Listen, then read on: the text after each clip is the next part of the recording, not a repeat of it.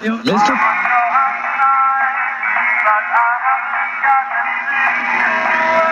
Can't hear me. Hello, WGN listening audience. Live from the biggest small town in America, it's the Saturday Night Special with Amy Guth. Saturday night.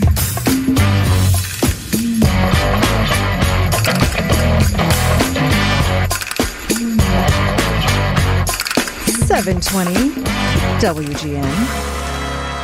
So this week, Indiana Governor Eric Holcomb signed a pretty controversial gaming bill legalizing mobile sports wagering just days after Iowa and Montana passed similar bills.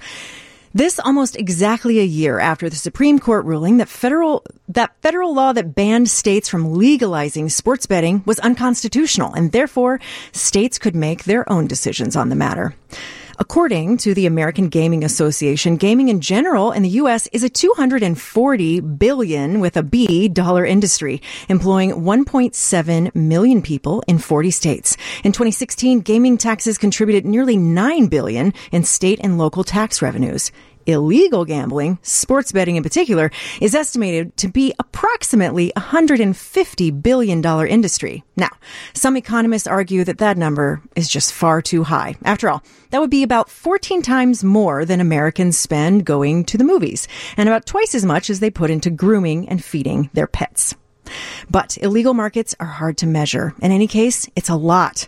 And on the heels of the Supreme Court ruling, states are starting to open up the debate on sports betting and recognizing that the technology that powers the gaming industry has evolved and more modern laws are needed.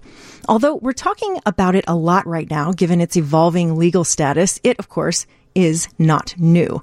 British colonies, in fact, used lotteries to raise money. And interestingly enough, a 1769 restriction by the British Crown was one of the issues that fueled tensions leading to the Revolutionary War. During Prohibition, towns that already had tax positions about various vices became major gambling centers, thus upping tourism. The Great Depression saw legalized gambling in some light forms like bingo and so forth, mostly to allow civic groups to raise money. In Nevada, a combination of the stock market crash of 1929 coupled with the cost of building the Hoover Dam brought about the legalization of gambling in most forms to provide a source of revenue for the state. And well, by now we all know that what happens in Vegas indeed stays there. An Oxford economics study indicated that legalizing sports gambling would contribute about $23 billion to the U.S. GDP. And not surprisingly, everybody wants their cut. Casino owners, government, sports leagues, tech companies. And how that money gets split up impacts all of us as consumers, if so inclined to put our money down on sports. So tonight, we'll explore the topic of legalized gambling, sports betting in particular. We'll hear from a history professor about the evolution of gambling in the U.S. to give us some context. We'll talk with an Indiana state representative to look for the legislative work that led up to last week, a sports journalist who covers the industry of sports betting, and with an entrepreneur who's looking to challenge the economic framework with which we think about gambling. I'm Amy Guth, and that's all coming up tonight on the Saturday Night Special. We'll be right back to get the conversation underway on 720 WGN.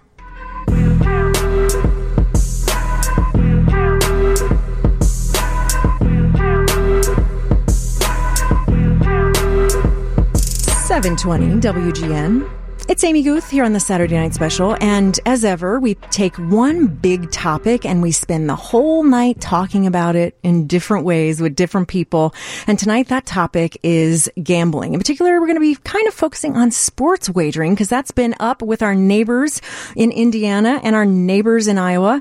Both of those things both of those states legalized sports gambling this past week, and many other states are having these conversations about sports wagering because on Tuesday, it's a year anniversary since the Supreme Court ruling around that topic, letting states decide for themselves. So we're going to be taking a look at that tonight. In a little bit, on the other side of the 7:30 news, we're going to be talking with Indiana State Representative Terry Austin, who worked on that legislation in Indiana, and kind of get a behind-the-scenes look of what that was like, and some issues and building consensus and all of that. And then a little bit later in the show, in the 8 o'clock hour, we're going to talk with Adam Candy, who's managing editor of Legal Sports Report and a host on ESPN Las Vegas, kind of taking a look at what that would mean to sports journalism. I think that's a really interesting topic. Not only has Adam been covering this topic for quite a while and very much in depth at Legal Sports Report and some other outlets, here the idea of if most states or all states were to suddenly legalize sports gambling, what would that do to sports journalism? Would it do anything? I don't know. It'll be interesting to see. For example, Fox announced this week that it's going to partner with a bet taker called BetStars. So lots of issues like that, lots of considerations. And then we're going to close the show talking with Matthew Curtis, who is the founder of a company called Vice Lotteries, which is really interesting. I always like to put somebody in that last spot of the show that's doing something really future-facing or really outside of the box. And this is certainly someone who qualifies. He's really trying to change the literal game of gambling. So we're going to be talking with him a little bit later. But right now on the program, we are joined by Kevin Kaufman, who holds a PhD from Loyola University in American history. And he's we've had him on the show before. Longtime listeners will know and remember him. Dr. K, hello. Welcome back to the program. Hello. How are you? I'm good. How are you? I'm great. Thanks so much for joining us tonight.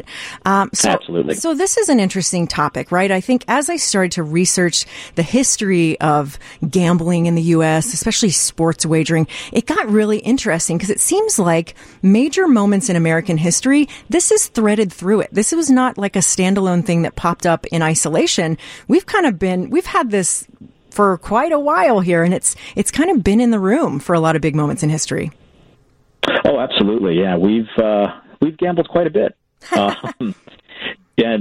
sports gambling, card games, dice. For a really long time, if it was illegal, it wasn't enforced, and a lot of times it wasn't even illegal.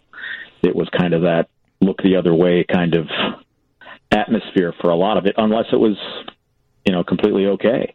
So, I think. Sorry, go ahead. No, I was going to say we like to bet.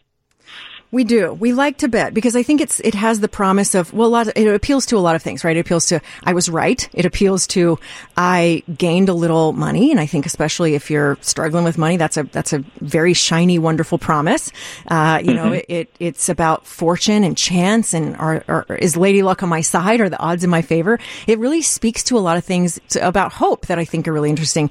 One detail that I read about, and there wasn't a ton out there, but you probably know 50 books on the topic. You being you. But I was reading about how a restriction in 1769 by the British Crown was one of the issues fueling tensions leading up to the Revolutionary War. So that was, colonists brought it with them and were doing all kind of gambling and using lotteries to raise money and whatnot. And then here it is in the room as we step into Revolutionary War time. Yeah, actually, I didn't know that one. But I'm here to that help. doesn't surprise me. Yeah, absolutely. And then I think we think of it like mostly with a Chicago connection, like during Prohibition. We think about like the speakeasy, the back room, the bathtub gin, and it was just kind of like a time of secret vice. So it seems to me that as we're entering this time of states having conversations about legalizing different forms of gambling, and I think this sits alongside conversations about legalizing marijuana in various ways. It's really about revisiting a taboo maybe that we've had since, for years and years in this country. Oh, for sure. I think that's it's one of the things that it's almost like a cycle of, the 1880s, 90s, 1910s, all of these things become illegal. All of these, like you said, vices that we had become enemy number one, and it's all tied into gambling and drinking and the criminalization of marijuana and how all that comes about. That all of a sudden, not all of a sudden, but like you said, then we get to Prohibition, and yet we all want to kind of sneak our way around it and find the back room and find the seedy places, as some might say, but. And I think we're kind of swinging back to, well, maybe it's okay to let people have their their vices a little bit. Right. It is interesting, though. As you list off the vices, we tend to be have a major taboo or a major hang up about things of that who could ever do XYZ, and then as the needle moves on attitudes with those, it's like, okay, I'll move from being the moral police to I'll just tax this thing. And that becomes like a more socially acceptable way to still cast aspersions on that vice. Yeah. Oh, yeah. The great syntax that we always seem to throw out there. But I think as long as we keep it, especially the things that we keep promoting that are actually bad for you, like smoking, the syntax eventually isn't going to work because, well, we actually want you to quit smoking. But I think with gambling, it's probably a little bit safer for the state. And I think that's, too, where the taboo starts to kind of get shifted in that, thinking back to that time of like the 1910s and stuff when a lot of gambling is really being cracked down on. It's very interesting that, for instance, horse racing is never illegal. And wagering at the track is never illegal because that's kind of, the people who raise horses and frequent those places tend to be, pretty wealthy, middle class. Same thing with country clubs and all the betting that goes on there. That never was ever going to be regulated. But anything that was done kind of in the streets, in the tenderloin districts, that was really where things had to go. So, now that racetracks and such things are really hurting for money, it's not a big shock that states are kind of thinking, well, how else can we make money? Yeah. I mean, it is interesting, right? Because then it becomes about, it's only wrong if it's about, it becomes very classist, and it's only wrong if, poor people are doing it, and then it's horrible.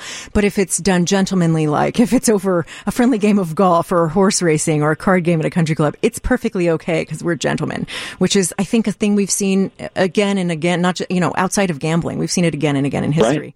Right. But I mean, to me, that points to, we've always kind of, in a sense, I guess, used it like, well, okay, but we can make money on it. I'm thinking about, making of Las Vegas, right? Here's this moment where the crash of 1929, still reeling from that, and then the cost of building the Hoover Dam is really hitting the state, and suddenly it's like, well, okay, maybe we could do some gambling, raise some revenue, and it's a hit. Right. And suddenly the perfect storm of, investors and high profile people get involved, and it becomes this perfect thing. So to me, and then we see it like, again, we also see it in the Great Depression when it's like, okay, bingo's okay to raise money, but as long as it's for a good cause.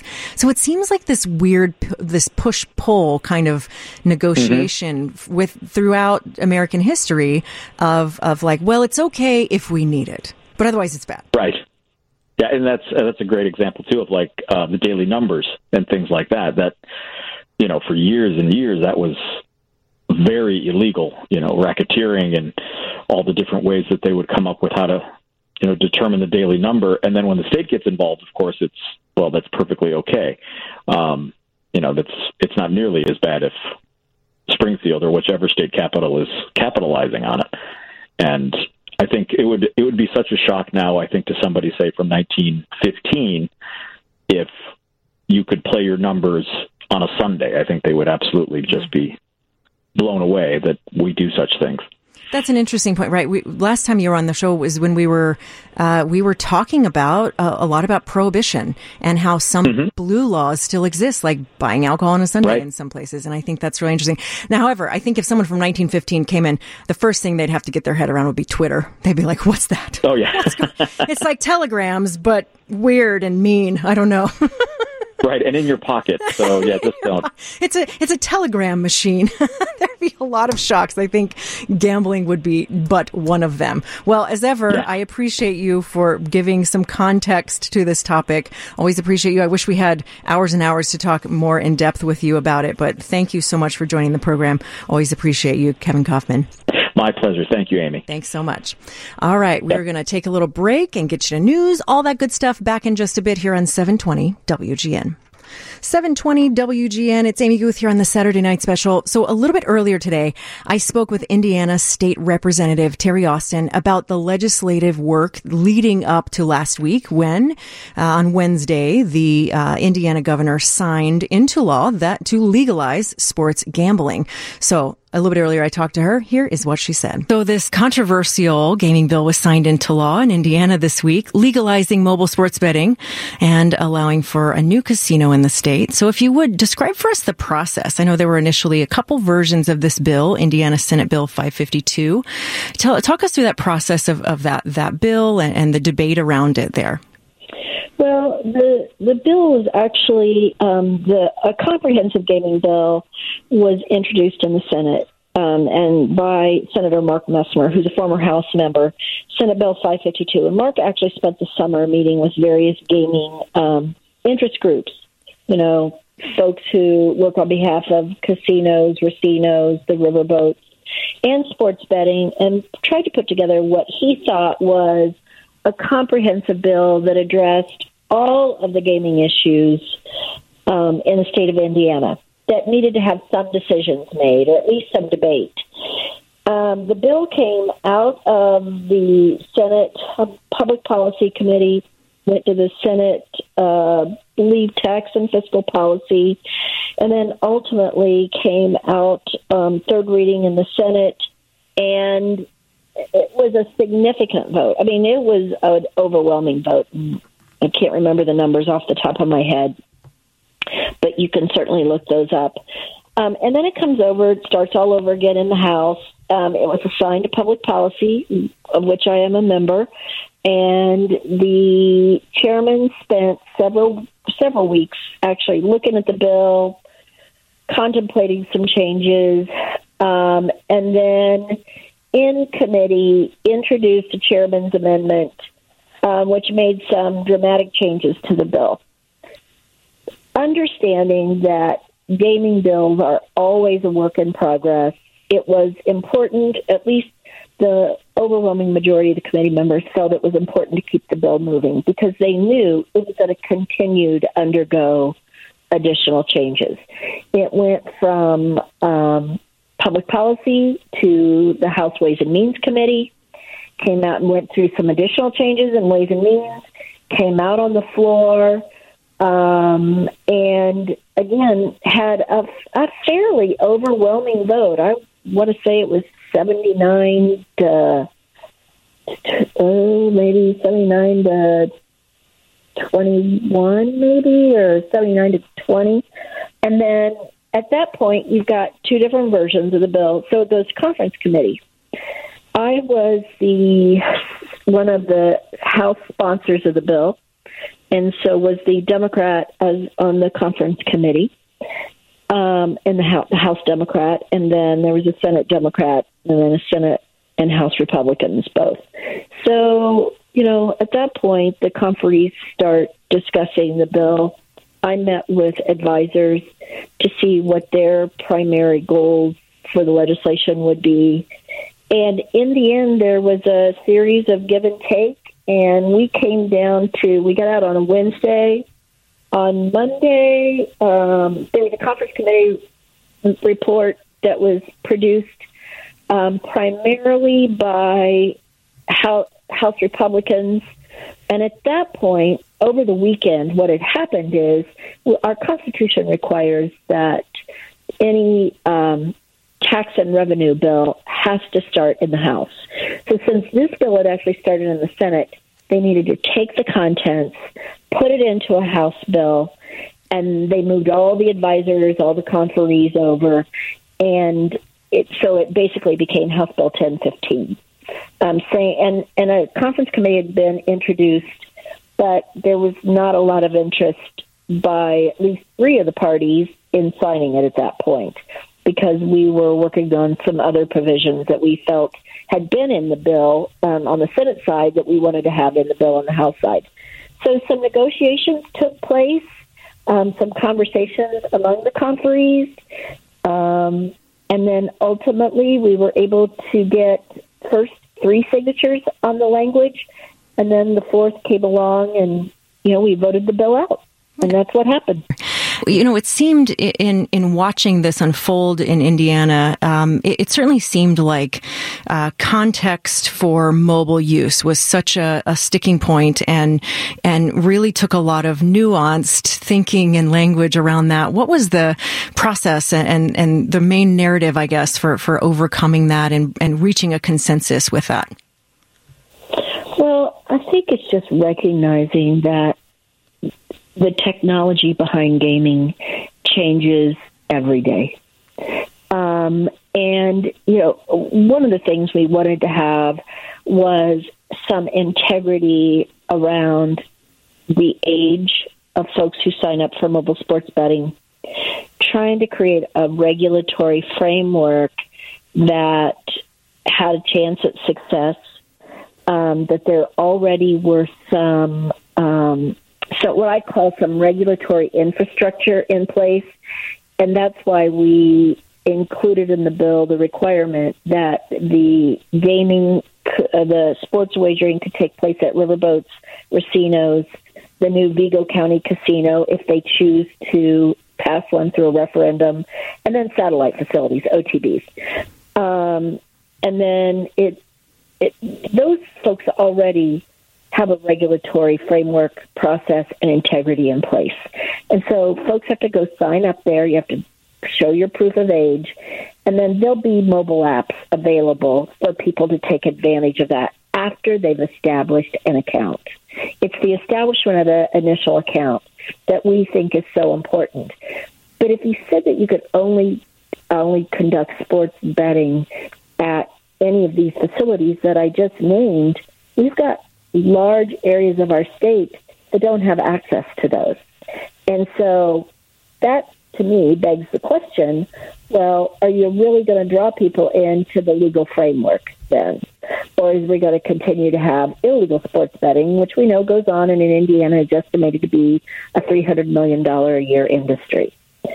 So the mobile piece of it, I think, is twofold. It recognizes that access to, folks who want to engage in this, they're going to have to set up an account first. After that, you don't necessarily want to preclude them because it's not right, and I think it could be subject to a legal challenge at some point. And then the second thing is to make sure that you want them to enter into the legal enterprise and not be swept up in the illegal enterprise.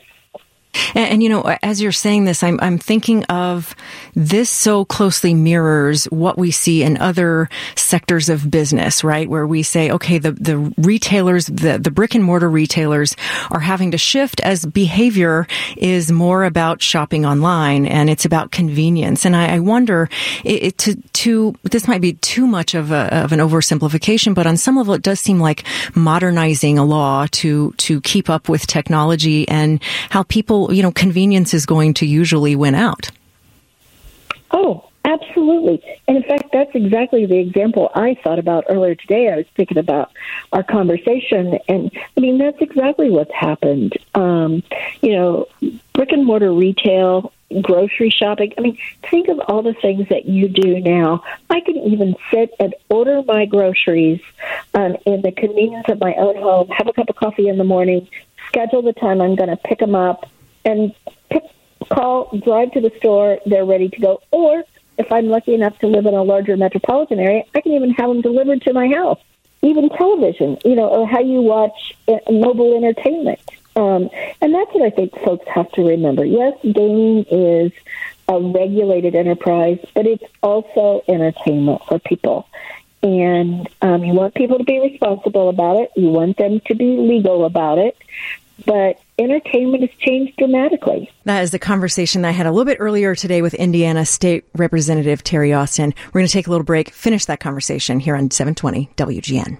720 WGN. Before the break, I was speaking with Indiana State Representative Terry Austin. We were playing a conversation that we had earlier today. We're talking about legalizing sports betting in Indiana. So let's hear part 2 of that conversation. When debate first arose around this topic in Indiana, were there some misconceptions floating around or people that were maybe trying to oversimplify but glossing over details or something like that? I don't think so. I think it's just the speed with which we had to get into sports betting.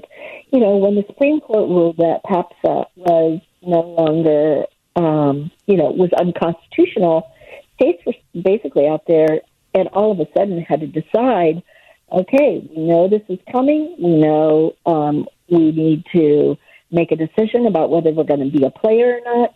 There were several conferences and study committees over the summer.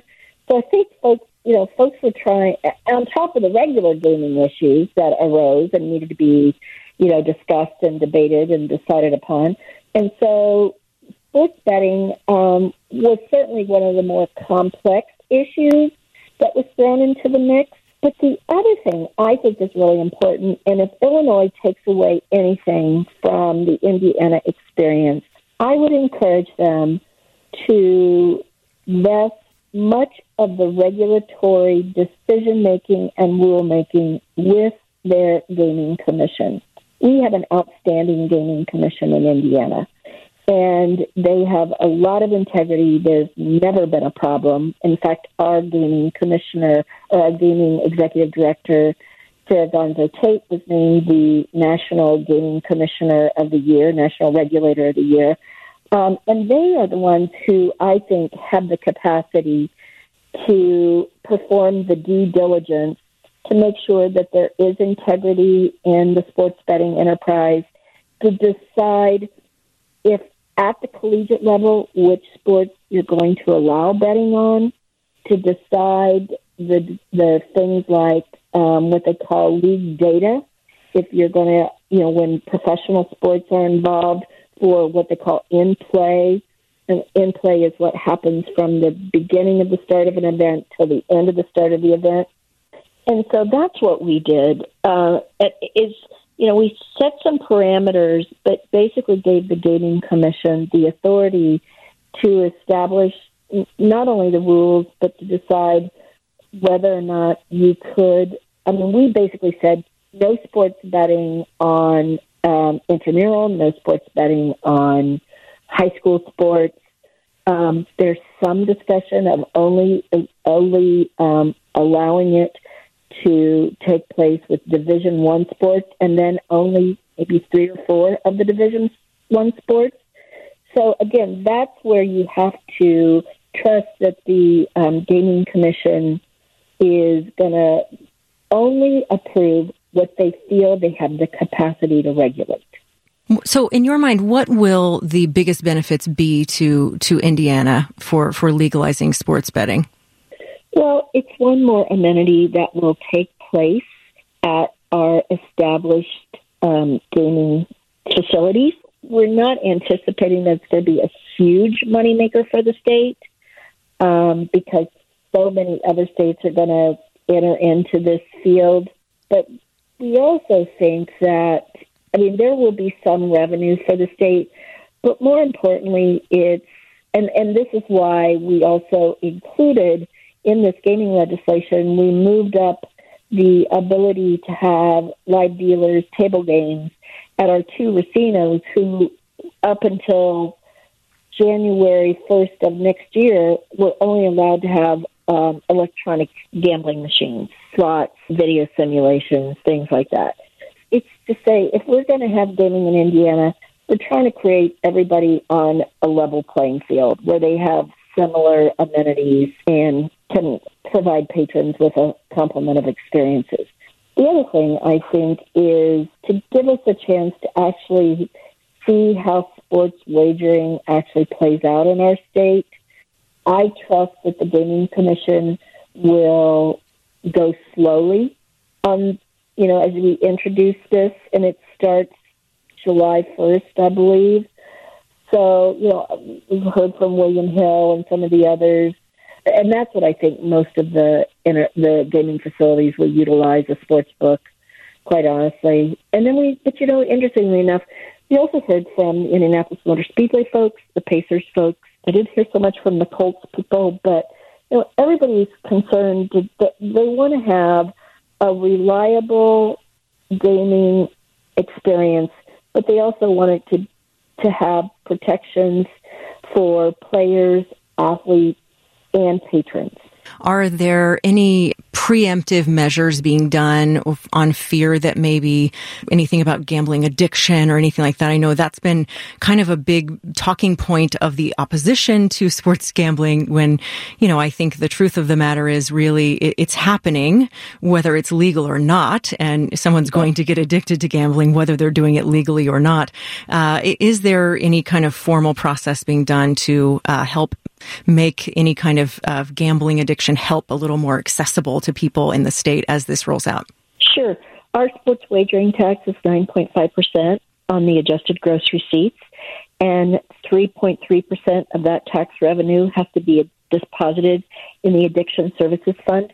We made some changes to how the money in the Addiction Services Fund can be spent. It can also be spent on certification of folks who treat addiction.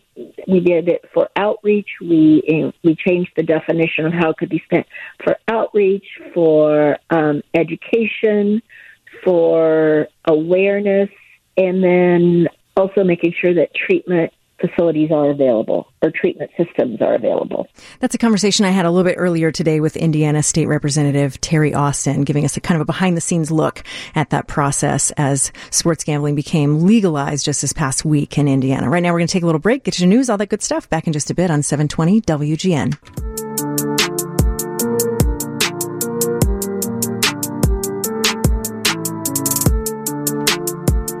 720 WGN. It's Amy Guth here on the Saturday Night Special. Thanks for being with us this evening. As ever, we take one big topic and start unpacking it and looking at it from a lot of different angles. And tonight that topic is gambling, in particular sports betting, because that is a topic on a lot of people's minds right now, especially on the state level as we come up on the year anniversary of the Supreme Court ruling saying, hey, states, you can do whatever you want. It's up to you.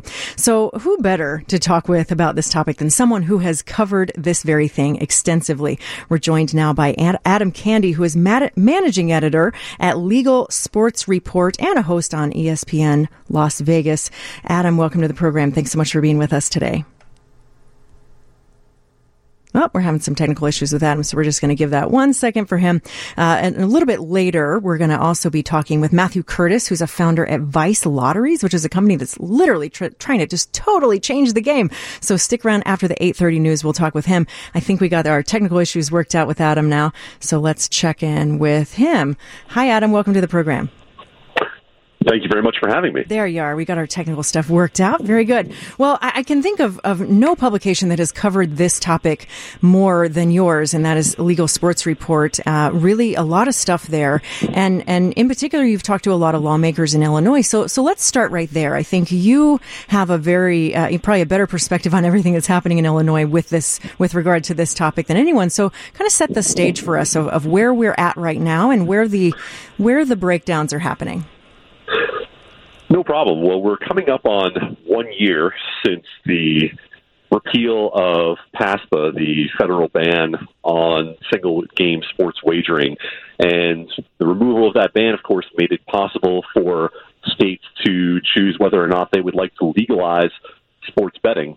Illinois has sports betting mixed in with a number of other casino-related issues, and it's a very complicated landscape. We're talking about bills that go back a number of years that we're still trying to work from the pieces of, work from those bones, and add sports betting now into them. So most recently, we've seen 5 different proposals for how to operate sports betting in Illinois. That's what we began with just about a week ago. We saw Representative Mike Zalewski narrowed that to 2.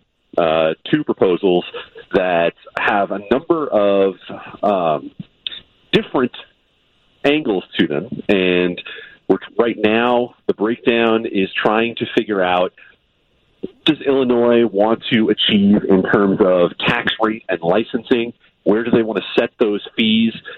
Where can they encourage the operators like DraftKings, FanDuel, some of the larger companies involved in this to come into Illinois and operate while at the same time still making sports betting a profitable enterprise for the state? So Governor Pritzker initially suggested a $10 million licensing fee and a tax rate around 20%.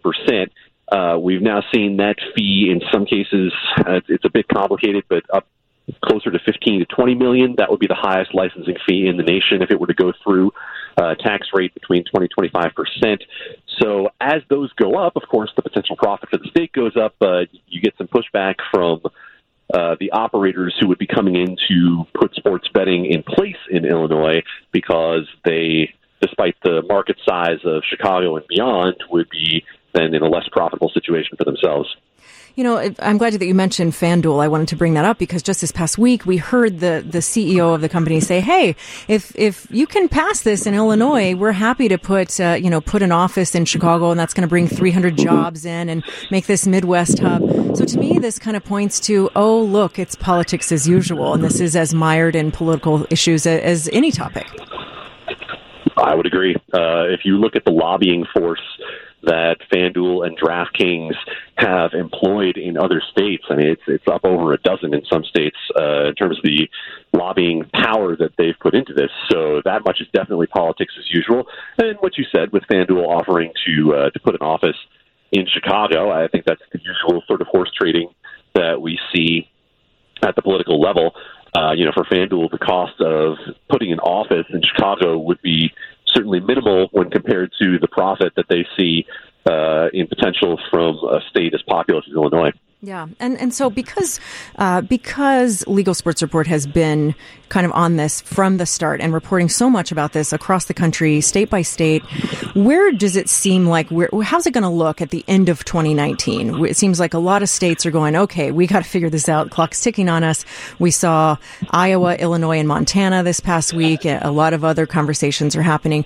Who seems like the most likely candidate to go in the second half of the year? Well, my crystal ball at the beginning of the year was a bit murky, and I don't know that I could have predicted that Montana would be the first state to legalize sports betting in 2019, but there it was up in Big Sky Country. Montana went first, Indiana right behind. We are anticipating that Tennessee will go into law without the governor's signature in the coming weeks, so that'll put us up to 3. Governor Reynolds in Iowa has up to 30 days, which I think we're down to about, if I'm not mistaken, 20 in that period now to make a decision on the sports betting law there. So we could be looking at 4 coming in. The state of Arkansas is going to start sometime around Memorial Day. They legalized sports betting in the election in 2018. So you began this year with 8 states having some sort of legal sports betting operation.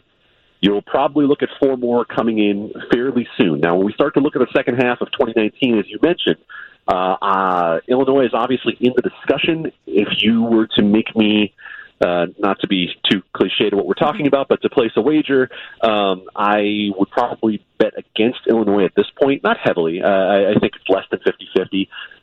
I would look to Michigan. Michigan actually passed the sports betting law at the end of its legislative session last year. That was vetoed by outgoing Governor Snyder. There's still momentum in the legislature to pass sports betting for Michigan, so I would look at Michigan. New York is a quagmire of politics and questions in terms of what they're ultimately going to do, but New York is still within the discussion right now. So those are the states that I would keep an eye on as we head into the second half of 2019. Indeed. We're talking with Adam Candee, managing editor of Legal Sports Report. We're going to take a little break. When we come back, if you can stick with us, Adam, I have some other questions for you, particularly about how this might shift the way we do I'm going to put you on hold. Sounds like you got a truck going by you, but particularly around the way that this might impact sports reporting, sports journalism as a whole. I think that's an interesting topic and something we should think through a bit. So more on this here in just a bit on 720 WGN.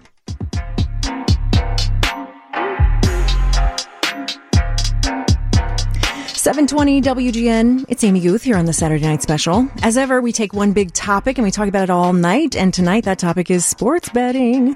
It's a topic on a lot of people's minds. Lots of states are having that conversation. So we're joined now by Adam Candee, who's managing editor at Legal Sports Report. When before the break, we were talking about this topic a bit and kind of beginning to unpack it a little bit. There's so much here, Adam. I wish we could have you on for hours because so much information there at legalsportsreport.com.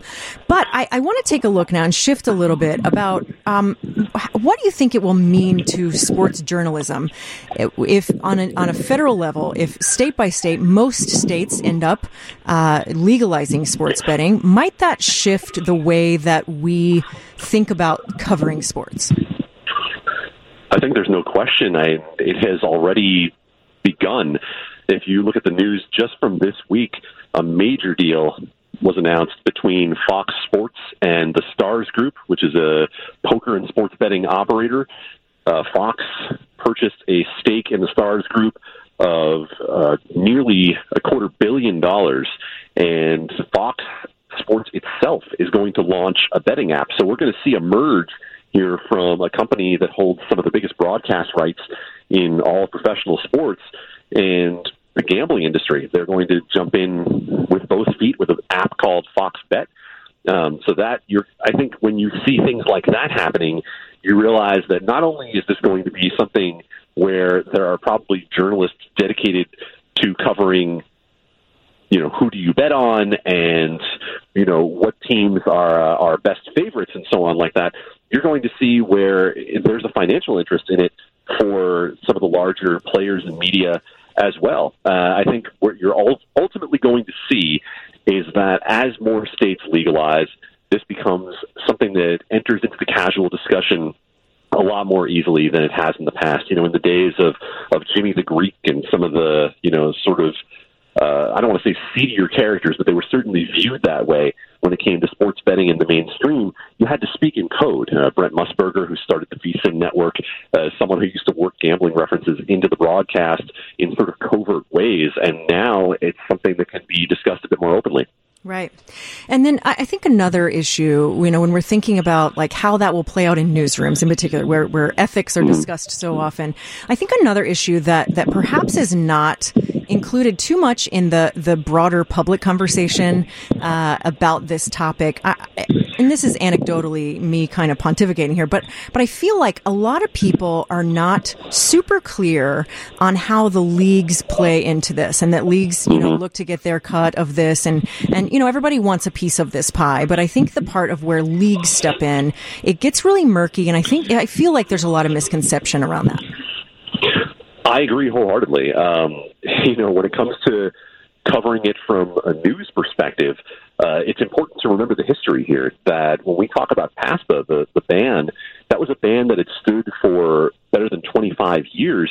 And when New Jersey ultimately challenged that ban and was successful at the Supreme Court level, it's important to remember who was opposing them. Every major professional sports league came out against the legalization of sports betting. They were all involved in that case. I mean, it began as Governor Christie versus the NCAA, but the other four professional sports leagues jumped in and sounded alarm bells and said this will be terrible for professional sports. We can't protect the integrity. It's going to give people questions about the outcomes of games.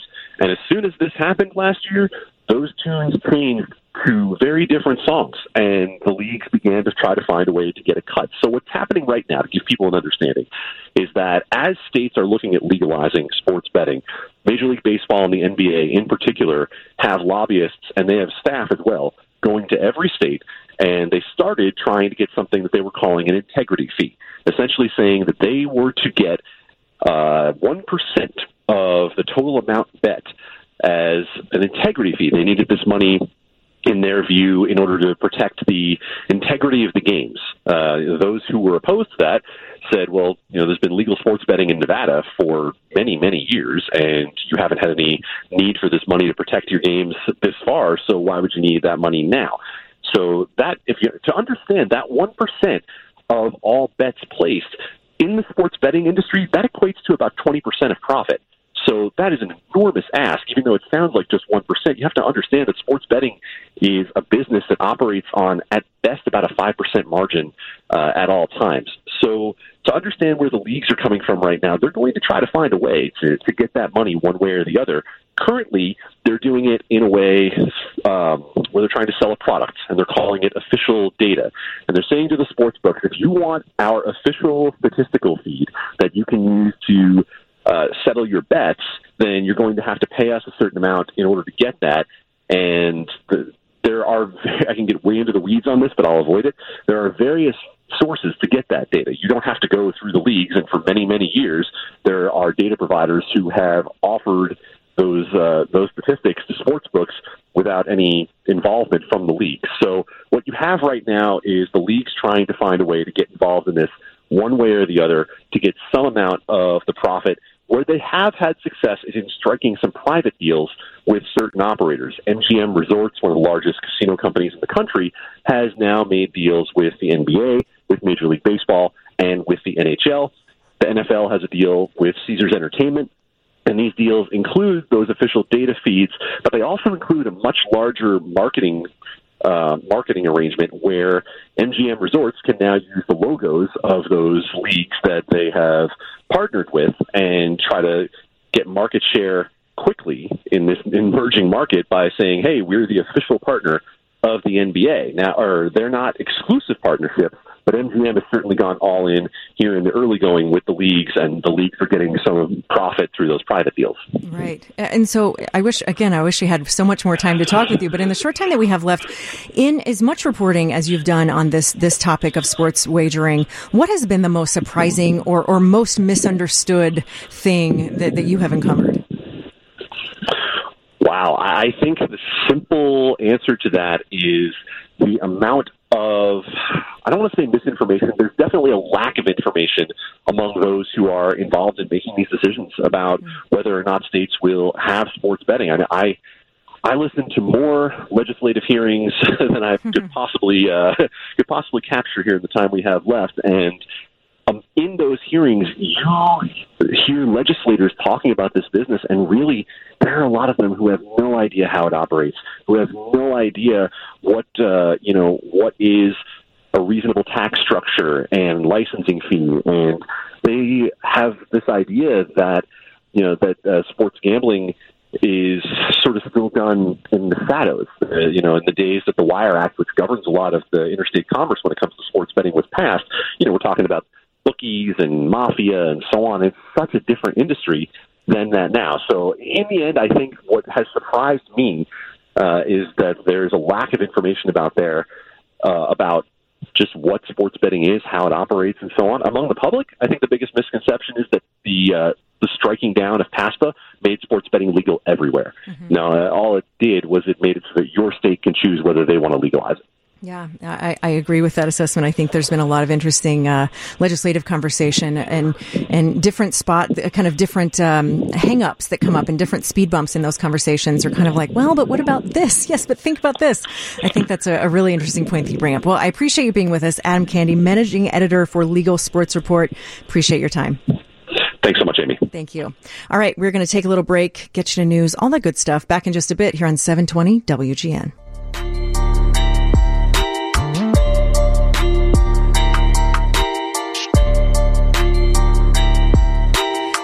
720 WGN. It's Amy Guth here on the Saturday Night Special. Thanks for being with us tonight. We've been talking about gambling tonight. Pretty specifically, we've been talking about the legalization of sports betting, which has been a really interesting topic, but I want to shift a little bit right now.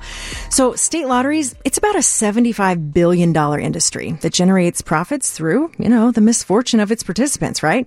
Because all this advertising kind of promises these big wins and all this big stuff and makes it look like this escape from our financial woes, right? Well, we're joined now by Matthew Curtis, who is the founder of Vice Lotteries, which is a company who literally wants to change the game when it comes to lotteries and games of chance in a really, really interesting way, because I think it really reframes the conversation and the way we think about this topic. Matthew, welcome to the program. Thanks for being with us tonight. Hey, Amy, thanks so much for having me on. So talk about Vice Lotteries and explain to us what this approach is, because it's really very, very interesting. And reading the website looks like you've kind of flipped the whole idea on its head a bit. Yeah, and so I think that what you guys have been talking about all show a lot is how the internet has changed consumer behavior and how it has changed the means of communication between individuals who are taking bets and individuals who are making bets. And one of the things that really allows for is to eliminate the transaction cost, right? So when all we had was you could go to your local store and buy your local numbers, or when you could buy just your local scratch-offs, there was transaction costs involved in buying lottery tickets, and therefore someone had to lose money. With the internet, though, there doesn't have to be transaction costs. And so because betting is a zero-sum game, in order to make it good for the consumers to play, you just have to return all of the prize pool back to the winners. And it's a very simple solution to a major problem in our country is that lots of people who see this as a way to get out of poverty, spend over and over again to buy their ticket that's going to win them a house or, just a relief from their bills. But they're losing 50 cents on the dollar right now. So we are in litigation with several states to be able to compete with the state lotteries to return all of the money back to the people so that they can essentially use lotteries as a savings account over time. Which sounds like a really enormous undertaking. So as you're going state by state, what is the plan for rollout there? Is there a particular state pattern you're looking at? Yeah, so what we're looking at is for the legal challenges, there's a couple different ones we have. And one of the interesting things is that most of the states are not actually operating their own lotteries. So in Illinois, Camelot Games operates for them. It's actually a part of the Canadian government that is running a monopoly lottery in the state of Illinois. So we look for those sort of things that sort of tell a funny narrative, right? So like IGT in Indiana is operating there. They are a British company who makes about $165 million a year, or they take in $165 million a year. And, Hoosiers lose at least $2 for every $1 that the state takes in, and that's before taxes. So, so we look for, when you think about bringing a case to judges, this is a hard uphill battle for the law. The states obviously generally have the right to regulate. Our basic argument is that they're not regulating; they're just looking for profit. And in their search of profit, they've abandoned any sort of consumer protection that we would generally give them, the police power to regulate.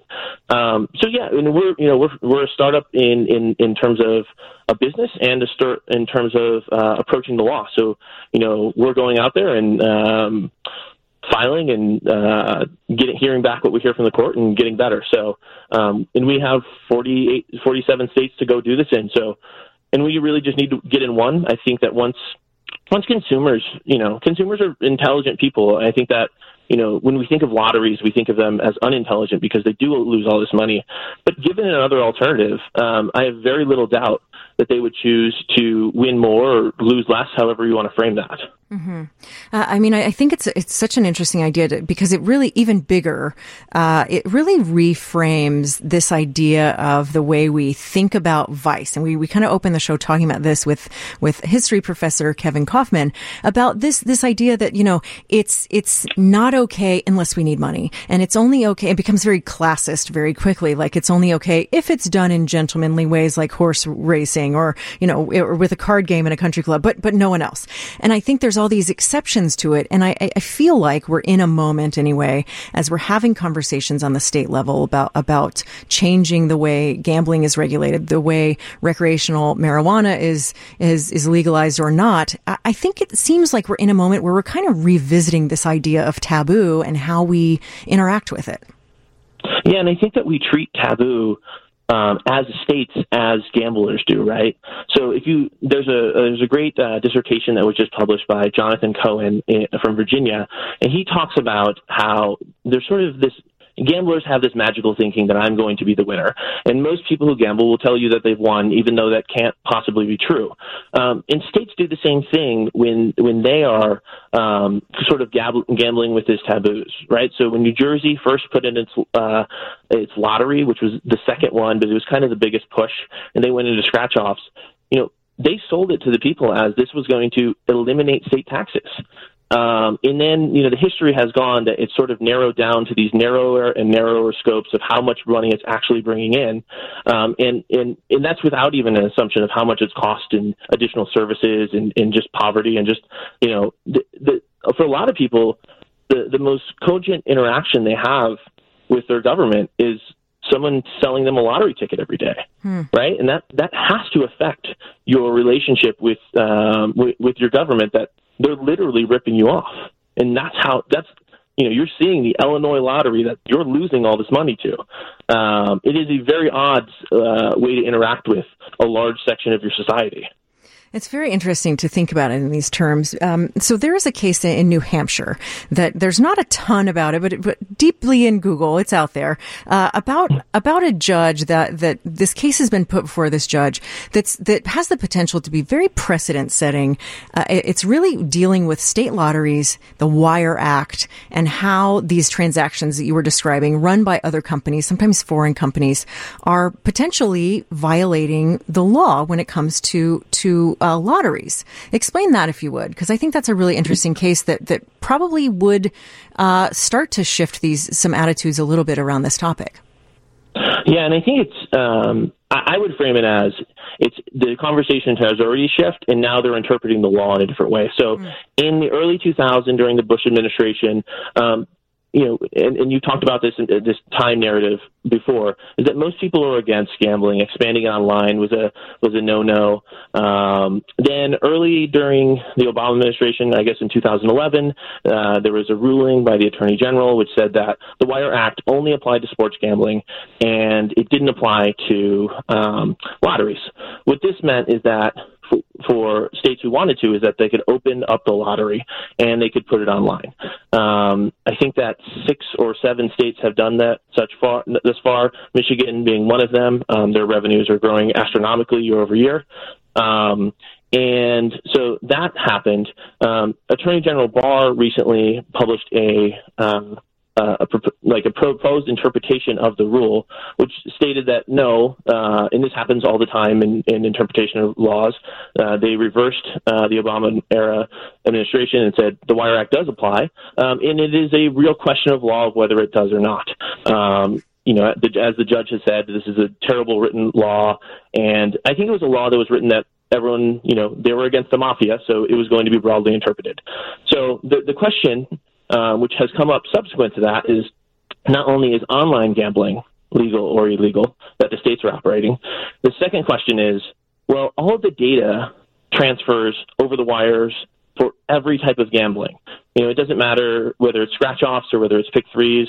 Like, cloud services have taken over the world, and cloud services don't exist in every state, and they certainly aren't siloed the way that they would need to be. So from my understanding, all of the states are operating what could be in violation of the Wire Act, which I think would put them in violation of RICO, which would be very interesting. And so the states are obviously very worried about this. They've filed tons of amicus briefs, and a lot of the companies, IGT, Scientific Games, has also filed amicus briefs, and at a district court level, that's very, very unusual. Typically, you see amicus briefs later on, but this is a big deal. This is an $80 billion industry for them. It's really fascinating. There's so much to this. And I think with so many topics that we address on this show, and this one is no exception, it seems very straightforward. And as we begin to dig into it, there are social issues and legal issues and so many other things, many, many tentacles to this that I think are really fascinating. We're talking with Matthew Curtis, founder of Vice Lotteries. We're going to take a little break. When we come back, we'll continue this conversation here on 720 WGN.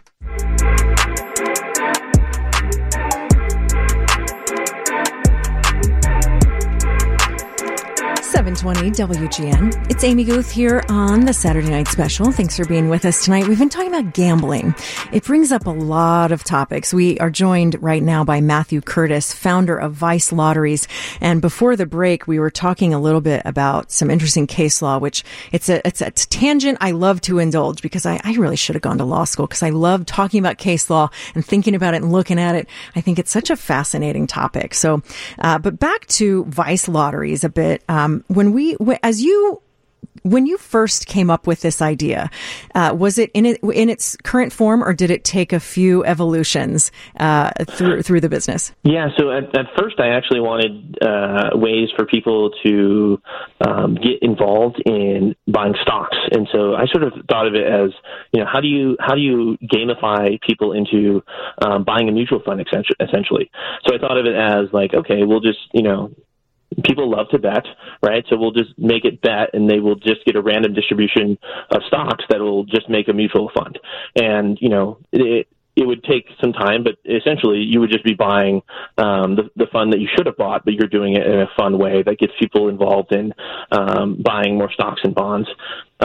There's way more legal gray area than that, and I think I came back to like, okay, if we can't do this, like this is right now individuals are losing 50% of their dollar every time they bet. Let's solve that problem first before we worried about, the 5 or 6% they could make on the stock market. So yeah, it started there, and then you always start with your problem first. This is a massive problem, and looking for a solution, it's relatively simple, right? You build the app, you install PayPal, and you start taking bets. Unfortunately, there's like jail that comes on after that if you don't think through it a little more in depth. So I actually went to law school to understand how this area of constitutional law works, which is most of the claims are in economic liberty, which falls under the Due Process and Equal Protection Clause. And this is not an area of law that's well litigated. There's not very many people who you can ask and they even know anything about it. So that was my approach to it. It was also really interesting just to go to law school. So that's it's actually a very simple solution, and it's morphed now. What we really want to do is we want to provide the back end and the infrastructure that our end users can trust, but we want to build out what's called APIs, and so this is the way most applications are built, that one person will provide data and another person will kind of provide the front and the UI.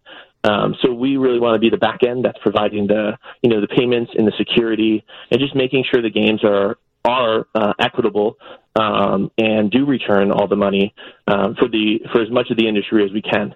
So that's sort of how it is, because there's so much. This is an $80 billion industry that's larger than the entire entertainment industry. That's larger than sports, and lottery should be like creative and fun and.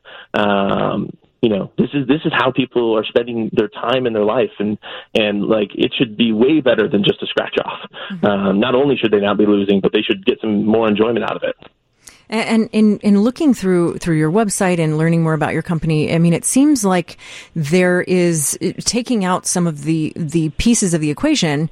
It seems like what you'll be left with is a place where you'll gain financial literacy, but then also stand to lose much less, even if you're not winning. Correct. So we set limits on how much people can bet, and so basically we take the frequency of their play times the amount that they're betting. And we just make sure that over a year period, they'll make back what they put in, right? So if you're playing the pick three, we'll just make sure the distribution ends up that you're going to come out the same end. And one other thing that we were, talking about was addiction, right? So we can solve the financial problem, but we won't be able to solve the addiction problem with the same way, right? So addiction is different than just losing money, and although losing money is a really bad consequence of this addiction right now. But we're working with a company called Boundless.ai, and they came from Twitter. And what they do is they track users and actually kick them off when they're going into addictive cycles.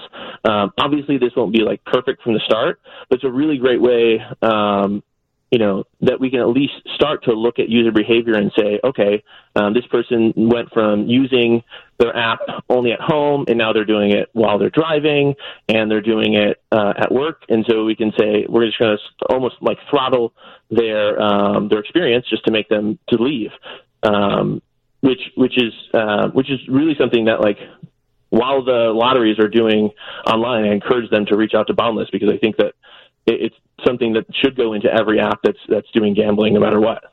Well, I mean, that's a really interesting point, right? Because the way that a lot of most state lotteries are structured, it's like, play responsibly. But if you don't, that's on you. That's up to you to figure out. Yeah. And I think that's one of the great things about technology. Technology gets sometimes vilified incorrectly for all the tracking. But when you're thinking about addiction, using that tracking data, not to sell it to advertisers, but to use it to say, okay, you're going through, I have something that I'm selling that is addicting.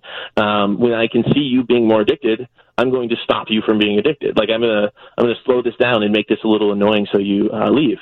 And that's what's, that's a preventative means of stopping addiction. And there's no way that won't work 100% of the time, but I think it's more effective than just saying,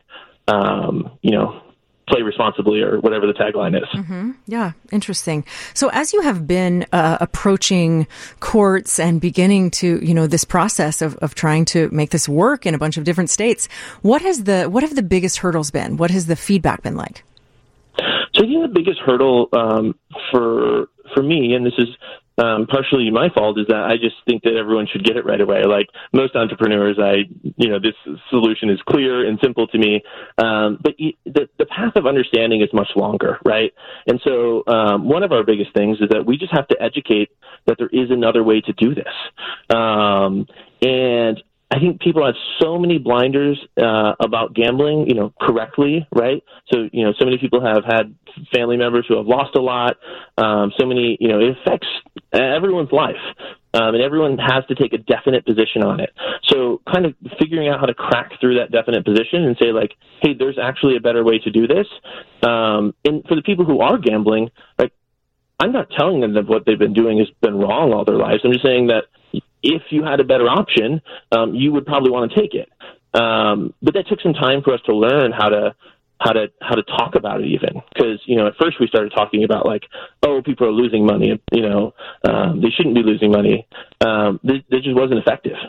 It's very, very interesting. So people can head to vicelotteries.com for more, to learn more about it, to explore the site. It's all very interesting. Appreciate you joining us. Matthew Curtis, founder of Vice Lotteries. Thanks so much. Thank you, Amy. Thanks so much. All right, we're going to take a little break, get you to news, all that good stuff, and then turn things over to Dave Hoekstra. Back in just a bit on 720 WGN. That does it for us this week on the Saturday Night Special. We'll see you next time. Special thanks to producer Vivian Lanou. Had a great time. I'm glad you were here. I'm glad I'm here too, Amy.